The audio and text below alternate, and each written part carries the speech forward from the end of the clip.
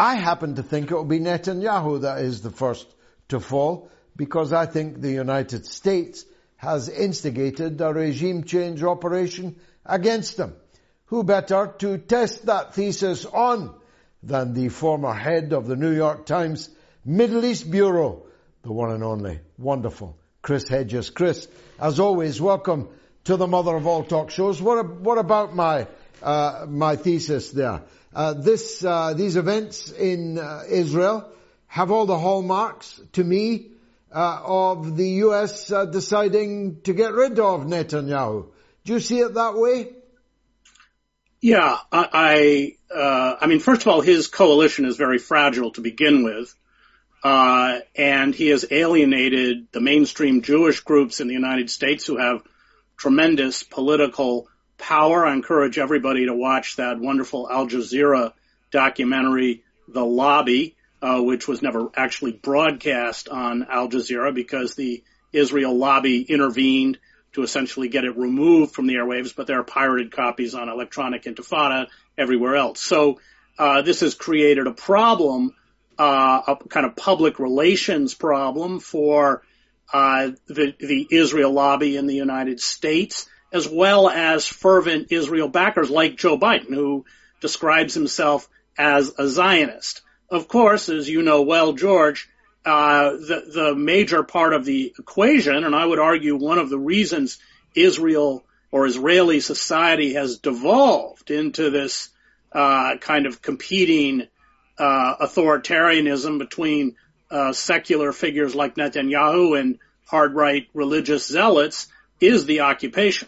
And we can laud Israelis for clogging the streets of Tel Aviv, but that Palestinian issue, which I think is really the root cause of the deformation of Israeli society, is never brought up. And of course, the ability to continue funding the Israeli military, I think they get about $3 billion a year in aid, the obsequious essentially acceptance by the State Department and the Biden administration of just about everything Israel does is very hard to continue given the kind of coloring of the clear corruption of the Netanyahu government, which is essentially destroying or ripping down the firewalls between the judiciary and the executive branch or the prime minister's office, so that he can save himself from being indicted for corruption charges. I think he has 3 cases brought against him. We see a lot on television of the demonstrations in Israel. We see nothing on television of the very, very much larger demonstrations in France, which tells me that the prevailing orthodoxy approves of the demonstrations in Tel Aviv and disapproves of the demonstrations in France. The alliance between the United States and its European NATO partners is beginning to look a little less secure, isn't it? The government of France may very well fall. If Macron doesn't fall, he will certainly have to abandon key parts of his program in government and will not easily be able to write any more big checks for Ukraine. Do you think the US oligarchy will be nervous about just how secure their allies now are in power in Europe? Yes, although, of course, they are one of the engines for the political, social, and economic problems that are besetting countries like the UK, Germany, and France. It's Europe that's paying the price for the Ukraine war. I mean, especially Germany, in terms of the skyrocketing energy costs, the destruction of the Nord Stream pipeline, which may have served U.S. geopolitical interests, but was a devastating blow to the German economy. So this is all created really out of Washington, or NATO, which is just a puppet of Washington. And yes, they have essentially orchestrated events around Ukraine that weaken and undermine the very allies that they rely on. So yeah, I think that's an astute point, and they're nervous whether they understand or whether I don't see them retracting from this infusion of. I mean, the United States has committed $113 billion in military and humanitarian assistance to Ukraine. That's almost twice the budget of the State Department, which is $60 billion a year. I think it's more than the military budget of Russia, if I have that right. It is indeed more than the total military budget of Russia. Now, the latest out of Kiev from Zelensky talking to an American newspaper is that if he loses Bakhmut, he may have to compromise with Russia. We don't know if that's a bluff to get some last-minute cavalry coming over the hill to Bakhmut, but if he means it, it could be very significant because I study the war map very closely. I know you do too. Bakhmut is now a tiny few square kilometers of industrial plant in the center of the city. The rest has been taken by the Russian forces and by the Wagner PMC forces. And there's actually no way out now for the Ukrainians left there. And many of them have already been withdrawn. So if Bakhmut's about to fall, and Zelensky is right that if it falls he has to compromise, what might that look like? What do you think kinetically would happen after that? Well, from a distance, I think Bakhmut is important. Remember, it was originally before the Russians, essentially, as you correctly point out, were able to occupy it. It was trumpeted as a major center, and the Ukrainians were lifted up. Now, at least in the U.S. media, it's being dismissed as just a small town. But it's a major communications hub, and it opens up roads and rail lines to the Russian forces. Lloyd Austin, I think, said in January that time was running out. These are his words. For the Ukrainians, that's why they've thrown all this sophisticated military hardware at Ukraine. It's kind of a desperate Hail Mary. I was in the last tank battle with M1 Abrams in the war in Iraq. Those are extremely difficult machines to operate. They require constant support teams, and they are also very unforgiving. Any kind of mistake in an M1 Abrams can be lethal, and then you don't have adequate air cover in and of itself. So I think even the NATO officials know that some of the equipment, and in particular these kinds of tanks, are not going to turn the tide of the battle. I'm not sure whether it's just essentially a kind of propaganda ploy. Well, the U.S. has adamantly blocked any kind of negotiations because the goal of the United States has nothing to do with Ukraine. It has to do with degrading the Russian military and weakening Vladimir Putin's hold on power. So ultimately, as the New York Times wrote a few months ago in an editorial, which is, of course, it's taken a very pro-war stance, but even the paper realized that there would have to be negotiations. There would have to be a kind of exchange of land for peace. I think the U.S. planners know that, but they want to keep this conflict going as long as they can to punish Russia as much as they can, even if the ultimate conclusion, which they must know, is exactly what the New York Times said, some kind of negotiated settlement. Remember, they have blocked, there was an effort by Turkey early on. The U.S. stepped in to block it. When China made noises recently about negotiated settlement, it was shot down by Blinken and the State Department. I covered many proxy wars in my 20 years overseas. There are many ways that imperial powers have to project power, but proxy wars are probably the most cynical because they destroy the peoples and the countries they're purporting to protect. And that's exactly what's happening in Ukraine. So you will see hostility. They don't care if half the electrical system is out. They don't care how many Ukrainians, kids, and now they're recruiting, I think, kids and men up to 60.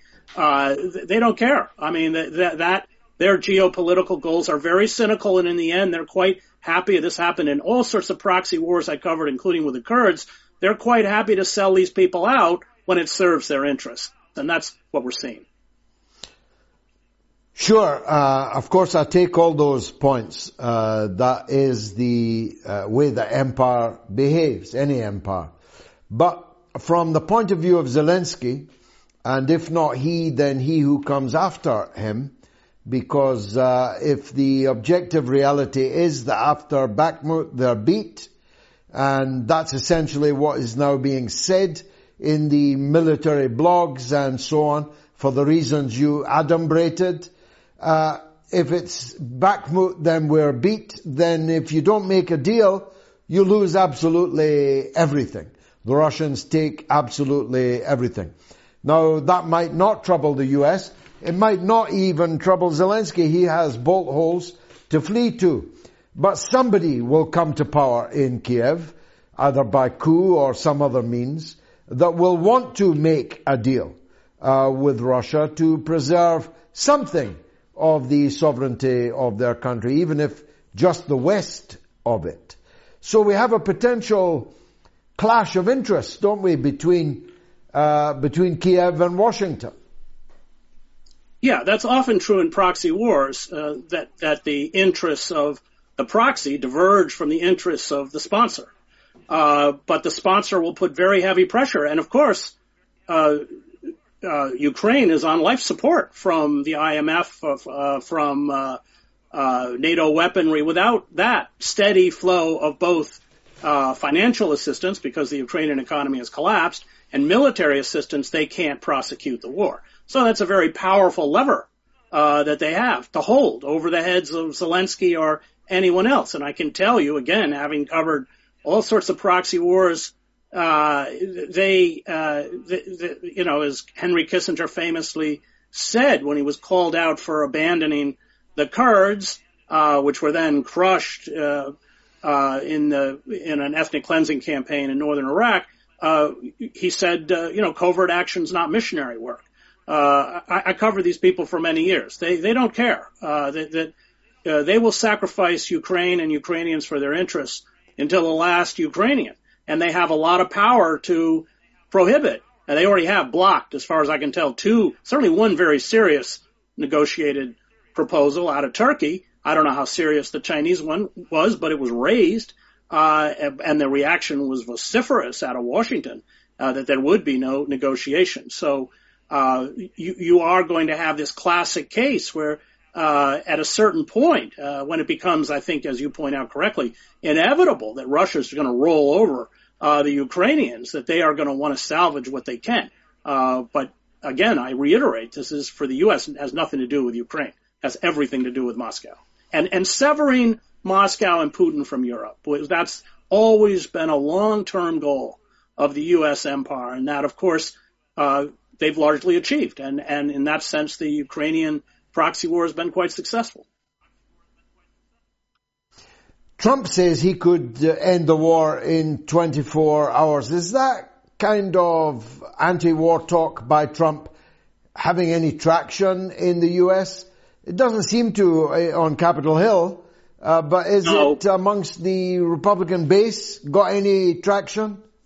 Yes, some people are getting, we're not suffering the way you're suffering in the UK in terms of inflation and economic degradation. However, we are suffering from inflation and a decline in real wages. And so there is a growing restiveness about the endless amounts of money that are being pumped into Ukraine, and questions as to why those kinds of resources are not provided to citizens in the United States. We just had another mass shooting where the country is being ripped apart, train derailments that are spilling chemical weapons, the protections against the rising healthcare costs are going to be lifted, or at least expansion of Medicare within the. Those things are getting worse and worse here for the working class and working poor.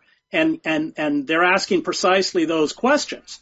And that has made the establishment nervous. Remember, the establishment Republican Party and the establishment Democratic Party, which is now fused into one party, really, one oligarchic corporate entity. They always were. That's where you get the Democratic Party, in essence, adopting figures like Liz Cheney or Mitt Romney or right-wing pundits like Crystal and others. And they are nervous.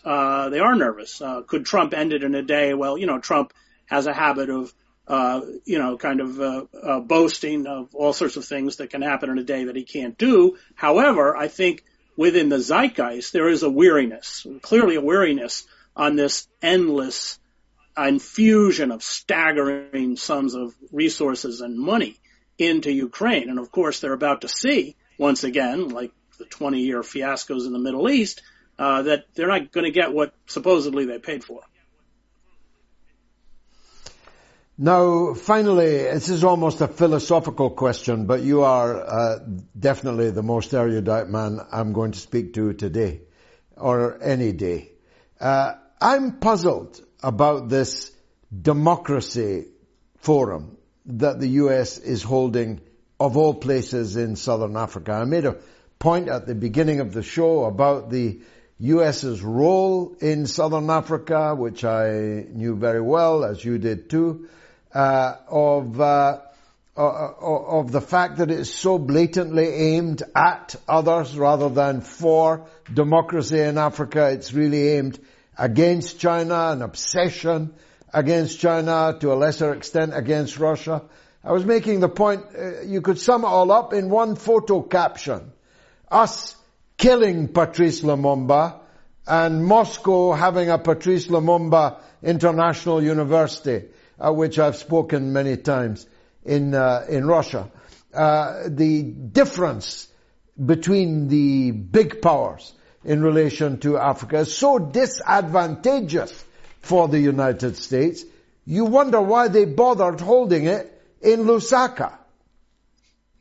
Well, they're kind of tone deaf. Let's begin there. They've largely walked away. So, I worked in places like the Congo and the Sudan, and we withdrew most of we kind of checked out of Africa, really.